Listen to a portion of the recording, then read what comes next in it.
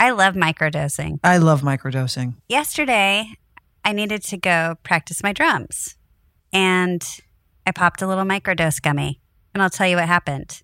I drummed for about a good 2 hours. That's fabulous. Yeah. I was looking at our new roof, hoping that it wasn't going to leak. And I got some anxiety about it. So I thought, you know what? I'm going to take a gummy just to calm down so I can go to sleep and not worry about this. And I did. And I had a great night's sleep. And I woke up and there was no leak. I've noticed a change in you for a positive change. I like to hear that. Yeah. I feel like your mood is like very centered. I'm sleeping much better. Microdose gummies deliver perfect entry-level doses of THC that help you feel just that right amount of good. And you can get 30% off your first order plus free shipping today at microdose.com, promo code PANTS. It's available nationwide. That's microdose.com, promo code PANTS for 30% off and free shipping. Microdose.com, promo code PANTS.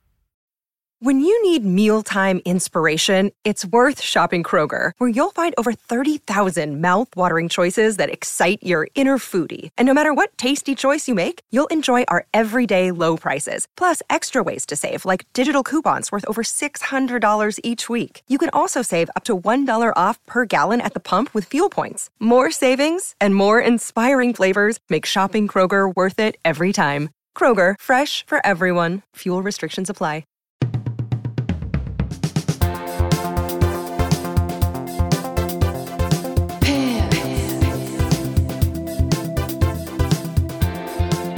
Alicia, I like to give you the floor because you love announcing surprises. You'd be a great game show host, but I'm going to say... You know what I would? That I'm excited because we are actually working on some surprises for everyone for February. And we aren't quite ready to reveal it, which I also like. It's like, maybe I like teasing. I don't know. It's a new thing I'm realizing about No, you like to spoil myself. it, but this time we convinced you to control yourself and you didn't spoil it. Right. But we are going to play one of our favorite episodes. So it's a throwback or a repeat, and it's with one of our favorite people on the planet, Colman Domingo. If you've been living under a rock and don't know who Colman Domingo is at this point, he is the star of Rustin, the film on Netflix.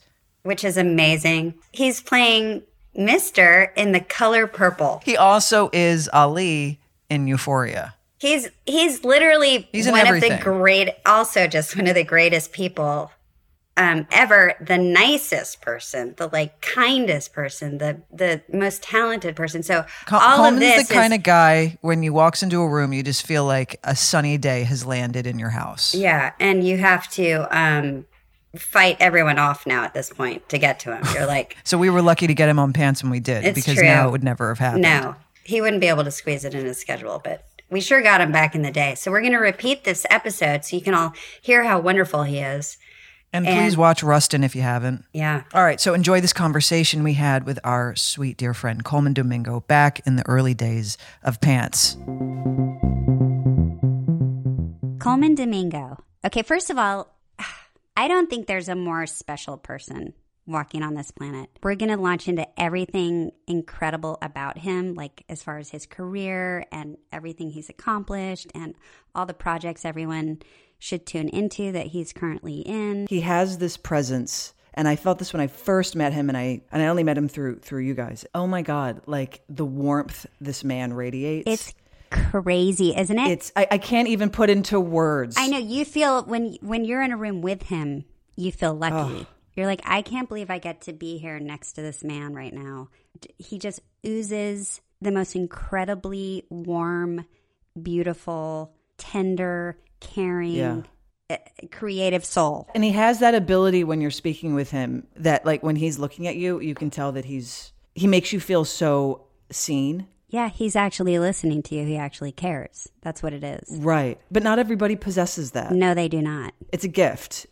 I don't think it can be taught. You're just born with it. He has that in a way that's it's incredibly overwhelming, actually. Yeah. I mean that in the greatest way. And I think everybody he touches in life, everything he works on, like, you can tell he just has this giant community of people who love him because they feel the same way you and I do right now. And we haven't even been able to work with him yet. I would give anything to work with Colman. Right? Anything. Anything. I would love to watch him on set. I'd love to see his process.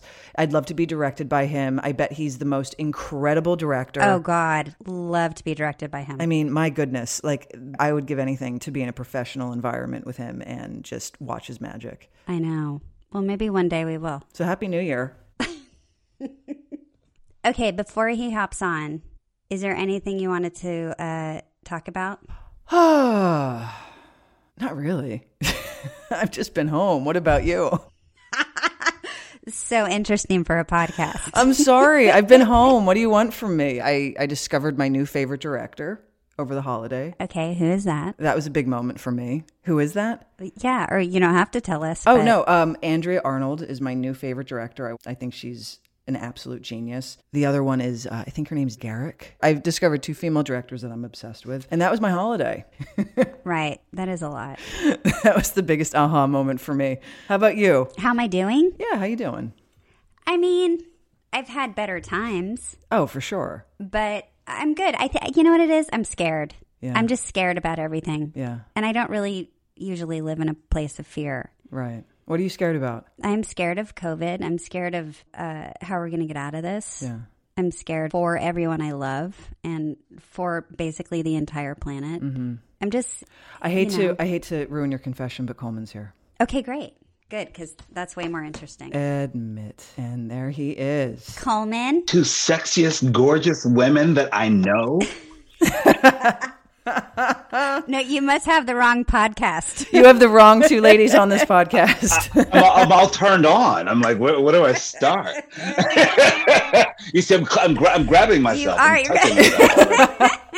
Colman, I love your shirt. I love your shirt. You know, I wore this for you actually, Kate, because I thought Kate would like this. I love it. It looks like a Kate shirt. You're the only man I know who can sport summer gear in January.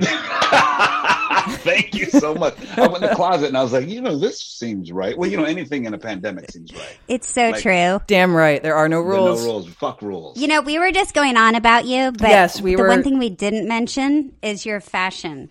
Your incredible style. Yes. We need to get into that also, but everyone knows it. It is true. You have the most dapper, fresh style. Oh, thank you. Every time I see you, I'm like, what are you wearing? Wait, I should be recording all this, right? Wait, let me start this. Wait, I'm supposed to be recording because this is the great stuff to record. I want to hear this myself. Let's see. Where's the? I'll open that up. Voice memos. Hit send. What did you say about my style? Oh, wait.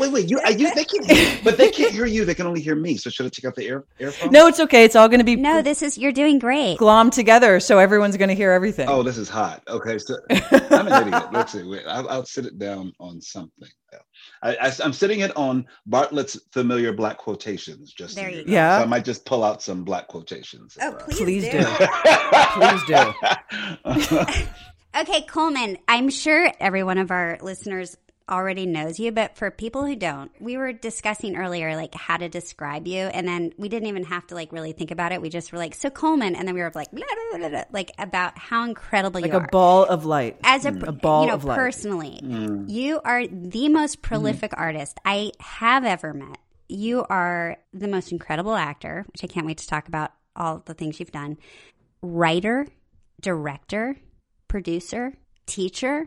I mean, where do you find the time? This is also what I've never understood about you. Yes. When are you doing all this? That's a good question. Where do you find the time? The funny thing is, you guys know me. It's like I really try to have a really full life in terms of like having dinners with friends. I go on a hike a couple times a week. I will, make dinner for my husband. That's as important as anything else. And for some reason, I feel like I figured this out early in my career. I would say in my like early 20s where, I was hustling as a bartender as well and, trying to do artwork. I knew that for sure I couldn't manage a full-time job. I'm like, that's not in the cards. I've got to design and be the architect of my day because I like the idea. Even like I sleep with the blinds open because I like to wake up with the sun. We share that in common. I'm such a Pollyanna in that way. Yeah. Me too. I'm the same. I'm exactly the same. I like to wake up naturally in that way. And then really, I wake up early and then I try to like have a good part of my morning just for So myself. what hour do you wake up? I would say, well, this morning I woke up at 7, which is late for me. Usually I wake up at like 5:30. 5:30? Yeah. And what do you do?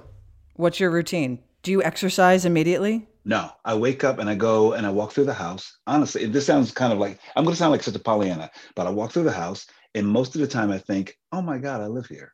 This is what a blessing. And I walk through, I look around, I see how the sun's coming up. I look how quiet it is with no one outside, no cars, anything. Sometimes I open the front door and just get a sense of like the temperature, just feel it out, smell, hear that there's a bird that lives next door that's always talking sometimes. And so I'll just listen to that. And usually he does like, and I'll go like, fresh. You know it's for you. I'll For come back sure. in. Oh, I know it's for me. I know he's cat calling me constantly. It's really abusive. Okay. But then I'll just like, I'll go make coffee and then I'll sit and I'll put on KSM in San Francisco because I lived there for 10 years and it's my favorite jazz station. So I'll put that on iHeartRadio and I listen and I have my coffee and I'll wake up easy. Usually I love to wake up and Raul knows this too, my husband. He knows that I need a good hour and a half to myself. I'm not good for anybody unless I have that time to sit, think. I'll just like, read a little bit, see what's going on in the news in some way. And then I'll shut that down. And then I may go, usually I'll take my coffee. I'll come in here. If I have to learn lines or write or something, I'll get some of that done, whatever that is. I really like learning lines in the morning because I feel like if I can get a couple pages in by 9, I feel successful. So, and I like to get it ahead of time. I never felt like, and you guys tell me, I never felt like I have an incredible memory. Oh, I've never had one. I have a good memory. You do? I do, yeah. For me, I realized memorizing lines, it's a muscle. And the more dialogue I have, the faster my muscle gets strong enough to memorize things immediately. It leaves my brain when I'm done. Oh, it's gone. Like it was never there, right? That's what happens to me. Correct. Having a lot of dialogue is better for me than not having enough. When I don't have enough, I don't know those lines at all. I can have like 5 lines in a scene. And I'm like, line, what is that? What is it? Yep, and you're waiting for your cues, and you're like, what are those cues? Right. Like, it's impossible. Yeah, we're basically saying I need more work that it's about me. I need more lines, so I remember it. Right. You just did a Euphoria special that everybody needs to immediately watch today. When you're listening to this podcast, go to your TV. I'm trying to describe like what it did to me. Okay, so I see you do everything because we're friends and I love everything you do. So I'm always tuning into your next project. This one, I mean, there's a couple you have out right now. Okay, but this one like blew my fucking mind. You play the sponsor to Zendaya's character, Rue. Everyone knows this show. It's called Trouble Don't Always Last. Here's something actually you have with every character you play. I have this feeling where I either want to hug your character or be hugged by your character. Like you kind of walk that line. Your performance was so beautiful. And I read today, I was reading about how you prepped for that because talk about having a million lines to learn, that you needed it. You had it like a month in advance and you spent like 40 hours a week learning that.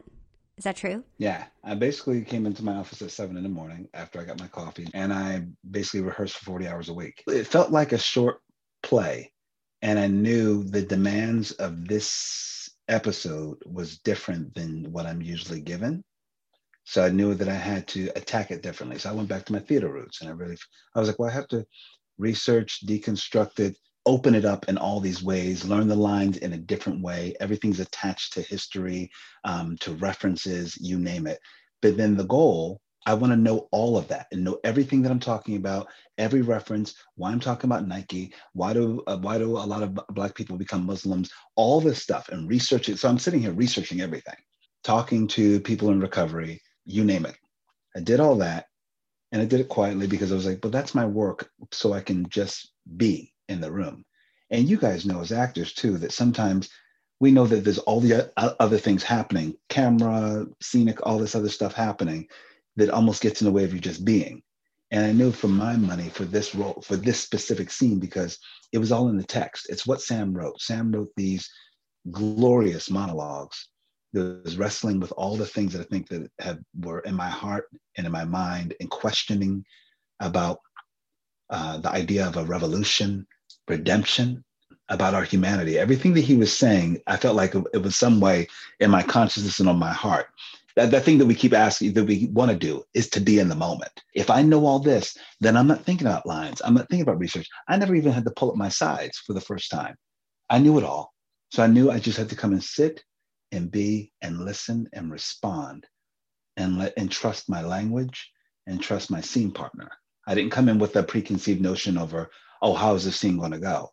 I was like, I have no idea what Zendaya is going to bring. But I knew that I had very clear intentions in my lines.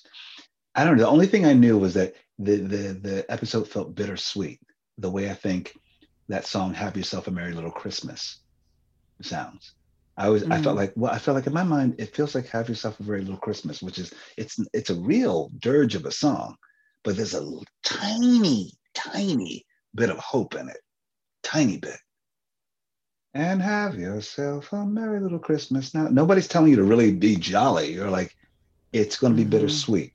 And so that's the only thing I knew, is that I think it feels like this. That's beautiful. So I leaned into that and let it be that quiet, Isn't that nice? It doesn't always come around that way, does it? It's rare, I find, that to have a role or a project that allows that sort of and space trust and time and stillness. Yeah. I think that Sam Levinson, the writer director, he didn't come in saying and impressing on what it is. He had a lot of faith in us. That, as we know, that's a rare thing. They're like, you have faith in your actors to deliver something. You're not going to try to muscle it and say, oh, it has to be exactly what I thought of in my head. He allowed the camera work to happen. He allowed there's pauses in there where people are really taking moments to find and connect. And he's very interested in that. So I feel like he set up the world for us, and then he became a bystander and trust and have faith in his artists. And that's all we want. I think we all want this on this podcast. And I think ultimately that's what we want to have. And I think that's what the whole episode is about. It's about having faith in one another. What an incredible message to deliver at the end of the year and moving into the new year, is an episode where we're saying we can stop. We can just have a conversation. We can have a tough conversation and invite people into it. Because I know that consciously for me, even when I'm talking to Rue's character about certain things and I'm saying you this, you that, I know that I'm not saying just you. I feel like I'm speaking to every viewer, anyone within my earshot. I feel like it feels like a sermon in a way, but it should feel like an intimate sermon that I'm going to give you some hard truths and things that I've been thinking about and give you some tools. Whether you use them or not, that's not up to me. But it's just know that you have them though. So it is somebody just reaching across and holding a hand out to you. That's also what the episode felt like. It was like, and how do you get there? But you've got to earn that. We had to earn my reaching out to Zendaya at the end. And that's where I wanted to jump through the screen and get a hug. I was like, let me get in the middle of it. Wait, hold on. Let me get in here. I want to get into this. You want to get into some of that? But it's always about being earned, isn't it? That's $1 million word for really any piece of work. It's any scene, any like you have to, for people to care, it has to be earned. That's always my $1 million word. I'm like, this needs to be earned. If people are going to care, it needs to be earned. Yeah. And I also think, don't you think, Kate, talking about this a lot with other, especially like you brought up my teaching, Alicia, because I teach, because it's very important to me. And I know there's something I've been asking my students over and over again, whether it's they're working on monologues or audition tapes or anything. And I always say, you've got to leave something there that you can't get back. And if people appeal to anything with me as an actor, I know that I'm very conscious of that. Like, what can I need to give something over of myself too, that is hopefully some truth. I know whenever I would get off stage, people would always come up to me and say, I thought it was the most interesting thing when people would say, can I have a hug? Are you kidding? This is real? This is real. I used to get that. I cannot believe that. That's so crazy. Listen, that's how I feel every time I see you. I want a hug. And I never understood that. I'm like, yeah, of course. When I go to the Comic-Cons, people are like, can I get a hug? And I'm like, well, that makes sense because they're giant fans. You were born with that, though. That's not something you can teach or instill in someone. That's your spirit. Thank you. That's your spirit. You were born with that. Thank you. No, you were. It's so authentic. And you know what's interesting also, that the other project you have out right now, Ma Rainey's Black Bottom, another incredible performance by you. You play Cutler. Seriously. Interesting that the projects both sort of feel like plays that have been shot for television. Yeah. Don't you? Yeah. So well, that it is. one, yeah. It's August Wilson. I know, but I'm saying like it's a similar thing you're bringing, which is so refreshing on television. You know what? Maybe that's because it's funny because I think maybe people are calling on me because of my theater roots. I always consider I'm definitely a character actor. I'm somebody who I like to do all that work. So if people who want sort of me to show up and just do me, a version of me, it's not interesting to me. So I'm like, I love doing all the craft work of creating. I mean, you should see me in my office sometimes. Raul peeks in here and it's like, he's like, "Are you working on something?" I said, "Yeah." And I'm building playlists, I'm doing collages, I'm doing all this stuff. I'm like, yeah, that's all part of the work. It may look like I'm just playing, but I'm actually literally playing in here. Yeah. Yeah. Can I ask a question? I need to fangirl out for a minute. Go for it. I've been a huge fan of Viola Davis for 25 years. Yeah. I've been watching her work when, she would just pop on in little, in projects as a little tiny role. She's always stood out to me. Yeah. What's she like? What is she like? When I tell you, she's incredible because she's kind. She's easy. She's like, there's no fuss. She comes in and she's kind of he's like, "Hey, how's it going?" She's very, very simple, I think. And always, when I tell you, she's one of the most, I'll use this word, she's ferociously smart. She's I think that in her best self, she's definitely a college professor at at Harvard or something. Because really, it makes sense that she was doing that role teaching on how to get away with murder, because really that is a lot of her. She is examining this phone from 20 different angles. You know what I mean? And she has a hypothesis on all of them. So she's really, I love working with her because I feel like you feel excited. You're like, oh my God, I'm learning from someone. And then I want to get in there and show off some smarts and challenge this person on that theory. So she's really lovely. She's really funny. And she can cuss too, in a good way. Yeah. I'm sorry to ask. I've been obsessed with Viola Davis for as long as I can remember, and I had to ask because I couldn't not ask that question. So thanks for letting me fangirl out for a minute. You're very welcome. I have a question. Here's another question for you, Raul. Coleman. Sorry, I just called you your husband's name. You can call me Raul. That's fine because we're all one now. Why did I just call you Raul? Because he's my better self. Coleman and Raul. We're like a band. It's exactly. like Kate and Anna. It just goes together. Yeah. It's like a TV show, Colman and Raul, followed by Kate and Anna. Exactly. Great lineup. Wednesday night. Wednesday. You guys got Wednesday? Totally. I think it was your first play. It was A Boy and His Soul. Yes. Yeah. Is that your first play that you wrote? And it was a one-man show. Yeah. You play a number of different characters. Yeah. I love those shows. My God, do I love that style of theater. Oh, thank you. It's set in Philly, because that's where you grew up. How did Philly, being my local Philly brethren, how did that shape you, if at all? Wow, that's a great question. I feel like in every single way. I remember when I moved to San Francisco. No, that was 1991. I moved to San Francisco. And I almost felt a little shame about Philadelphia in some way. There's either the main line or it's really, guttural and colloquial and, it was the city. Or it's the people city. in the Northeast or South Philly. And, it really didn't. We were such a second or third city, you know what I mean? And so it didn't have the clout. It felt really blue collar and kind of raggedy. It didn't have the clout. It does have more colleges than any, per capita than any other city in the United States, right? And so it's a very educated city. It's a very, I think people are the salt of the earth. Those things I started to embrace about myself when I moved away. When I went back to Philly, I was like, there's no veneer at all. People, it's what you see is what you get. And that's in every level of Philadelphia. It's like there's no bullshit, to be honest, right? I mean, people are direct. That sounds so nice. Yeah, people are direct. Yeah, and people are very kind, I think. Yeah. Well, they're kind because take it or leave it. It's that. That's sort of exactly. thing. They're all everyone, and I feel like it's across the board. I will make a general statement about Philly people. Across the board, it's take it or leave it. They're like, they either like you or they don't. I agree. Right? I had that same thing. I wasn't proud of Philly for a long time. And then I grew up. Then as I was growing up, I had such an appreciation for it. Same here. And you're absolutely right. There is this salt of the earth ingrained DNA that we all have that comes out of that town. I don't know why. Do you think it's because we're always considered the underdog? No one's ever really checking for Philadelphia. So Ever. that's why when the Eagles would win, we're like, yeah, you didn't see us coming. We were here the whole time. When the Eagles won, Center City got destroyed. When the Phillies won the World Series in 2008, cars were being lit on fire on Broad Street. And it's like, that's considered normal. That's funny. When the Eagles won, He ate horse shit? he got down, he ate horse shit. And I was like, that's not the best that we can be. I love how you both know that story. Because we were like, that's not our best selves. That's not our better selves. That is not us, you guys. Wait, Colman, on the night that the Eagles won the Super Bowl, the Philadelphia police call line where you call in, it was trending #1 on Twitter.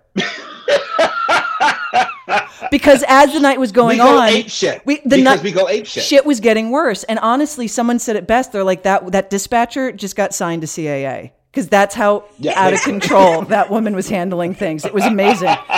But you get it. Thank you.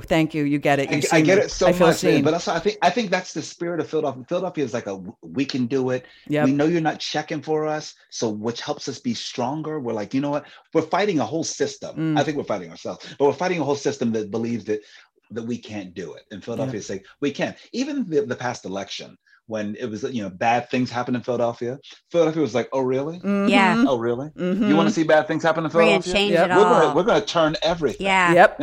And guess what? We're not going to let you forget it anytime soon. We've been waiting for this. We're like, oh, you think you're going to sleep on Philadelphia? Just you wait. Wake up. Come on out, y'all. Let's go get them. Let's go get them. Yeah. Precisely. You call your cousins. Come on, let's get I know on the election, people were like, I don't know. I'm really worried about Philly. I'm really worried. I don't know. And I'm like, you guys have no idea. You have no idea. I wasn't. Neither was I. I was the least concerned. I said, no, Philadelphia, we've got this. Totally. Got you. Yep. I agree. I was like, don't underestimate. Hey, Colman, did you write your whole life, or was that a discovery later on in your life? That came, I actually started out wanting to be a writer. I used to be on like the high school newspaper, stuff like that, bona fide nerd.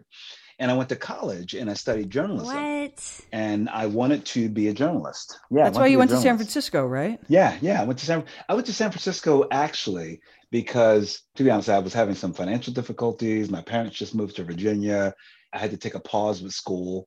And I was like just trying to catch up with bills and a roommate. We got kicked out of our house. It was all this stuff. And I was like, you know what? One of my best friends was like, Colman, you should come to San Francisco. It was 3 guys living in a studio apartment in the Tenderloin. And they were like, hey, you can be the 4th. Wow. I was like, I'm there. So I moved, That's what you do. It's 21 years old. That makes sense, right? So, although it's a bit ironic to move to San Francisco when you have financial difficulty, because that is truly one of the most expensive cities in the country. Yes, it is. But you got to think, it was 1991. Right. It was before the .com boom and all that. Right. But also there was 4 guys living in the studio. Correct. So, I get it. I did that in New York. Yeah, Yes. break the numbers so down. I could still make it off of paying $200. Exactly. So yeah, I literally slept. This sounds crazy, but I literally slept in a closet. Wow. I wasn't in the closet, but I slept in a closet. Are you that guy that writes scripts in your trailer when you're at work? Do you have that brain? Yes. Anytime anyone knocks on my trailer door, they know that I'm usually working on a script. That's exactly what I do. That's what I do with my off time. Okay. Then teach me that trick, because How can I teach you? I mean, you go to your trailer, you might have 10 minutes, then they'll call you back 5 minutes or an hour later. How do you switch your brain off? I think, to be very honest, I feel like because I'm usually prepared for the day, so it's almost like that's almost behind me. Like I'm ready to shoot out the day. And so I actually always love, and I'm one of the rare actors that love it, when they're like, yeah, I'm called for, 5:30 in the morning. I have one scene at the top of the day and then another scene. Sorry, Colman, we have to keep you to the end of the day. I'm like, I'm good. I will bring my computer and I am set up in there. It's truly my writing retreat. It's your quiet space. Because I'm in there. It's quiet. Uninterrupted. Yeah, I got food out there. I don't have to do anything. Everyone knows that I'm on lockdown. No one's calling me because I'm at work. And so usually I'm writing. I'm doing rewrites. And Kate, I've always been that way in my career. I think it was because of necessity. I felt like I could never afford to just be an actor. So whenever acting work wasn't happening, I was writing something, or I was directing workshops and readings.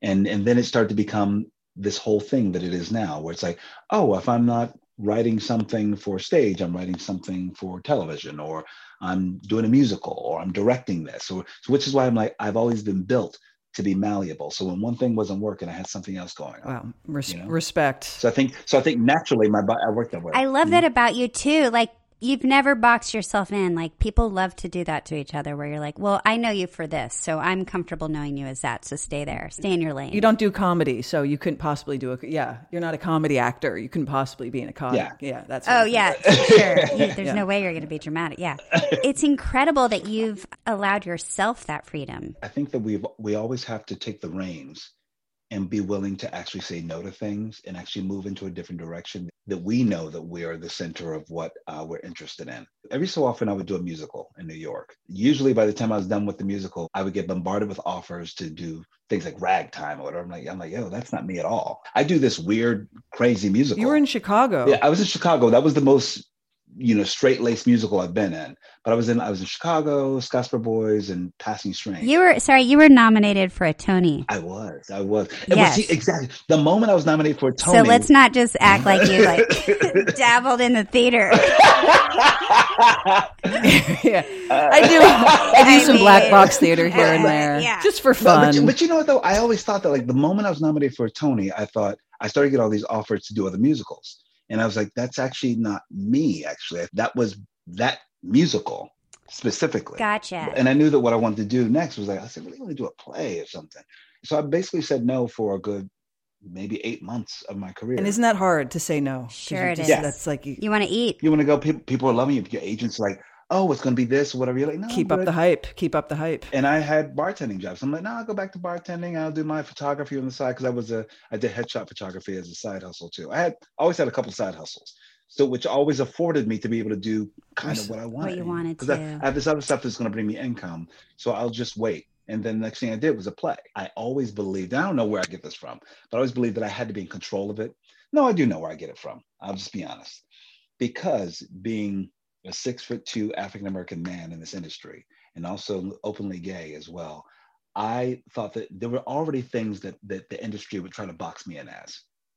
And it was my job to dictate and say, no, actually, I'm this and this and this, and I can play that, I can do this, but I will not allow that to happen. So therefore, I would just say, the way you see me is not, I have to see myself first, to be very honest. Yes. Because I feel like, they always want to just say, well, Kate plays this. Oh my God, yeah. No, Leisha plays that. You're like, no, actually, I have so many more colors to me. You're like, let me show you who I am. Let me show you who I am. Because I think, I would even say with the episode of Euphoria and why people have been, in a beautiful way, they feel like they've been seeing me in a new light. But I say to people, I said, I haven't had the material. A show that I'm on now, I've even asked them, I said, one season, I said, you got to throw me the ball. I said, I said, right now I'm playing this function and I'm not being used to the best of my abilities. And I know I can do more, but you got to give it to me. And I can show you that. I've always been emboldened to, if it's not there, to create it. You know what I mean? I'm always talking about the leash. I'm like, well, I'll create the thing then. I won't bitch about it. I'll just create it then. I'll create the opportunity. I believe in that. Put it on the page and I can do it. Give me the ball. Put it on the page because talking about it. But also, if you don't see it, you eventually write it. Then you eventually write it. You just take the reins. In Colman's world, he just creates it and right. off it goes.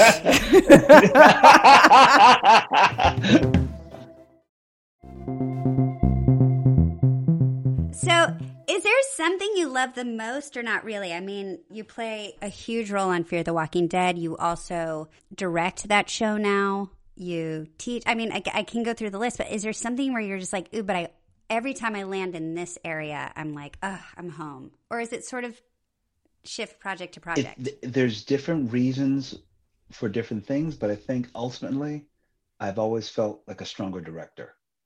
That's the one thing I know about myself, because I think I like the idea of like empowering others, bringing people together, having the vision, and then saying, hey, you do that thing, bring that, let's do it. So I feel like I like being a hype man and a cheerleader. And I think that's at the best, that's what a good director is. And I love deconstructing things. I love research. That's the part that I love the most is prep. I love prep as it brings out, it's that nerd in me. I can prep. I'm never tired. I love long days of prep and tech scouts and all that stuff. I love figuring it out and then having hope and faith to actually get the job done on the day and be willing to say the whole day can fuck up. And that's actually, it's a real interesting, weird high where you're like, I got a couple more hours to get this. How are we going to do it? You know, blah, blah, blah. We're going to boom, boom, boom, boom, boom, shoot that over, blah, blah, blah. We're going to do all this other stuff. And great. And you finish your day and you're like, oh, yes, team. I feel like maybe I would have been a good team coach or something, a good football coach. You know, like we did it. Come on, team. Now let's go home, get some rest, and let's do it again.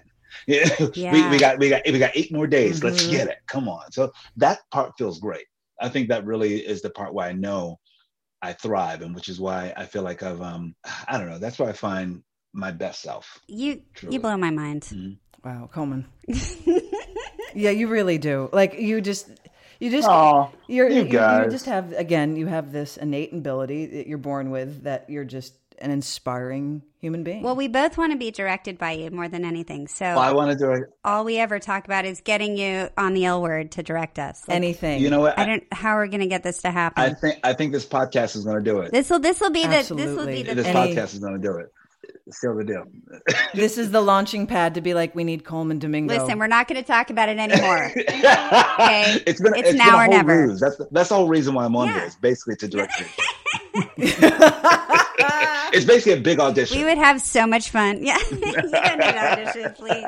Oh my God, the amount of fun we could have together. God, it'd be stupid. We'll make it happen. Well, thank you for taking the time today to talk to us. And listen, everybody out there. Yeah, Colman. Please tune into everything Colman does, because you're going to thank us for it. Yes. Thank you, my beautiful friends. Thank you, you beautiful man, for joining us today. You're a genius. I'm hugging you. I wish I could hug you. Look, there it is. We want to hug you again. You are an absolute genius. You really are. You're an inspiration. I want to hug you guys too. Oh, I just want to hug you. Oh. We're lucky to have you in our lives. We really are. You guys too. Thank you. Truly. And we're lucky to have you on this podcast. Yeah. Thank you for doing pants also.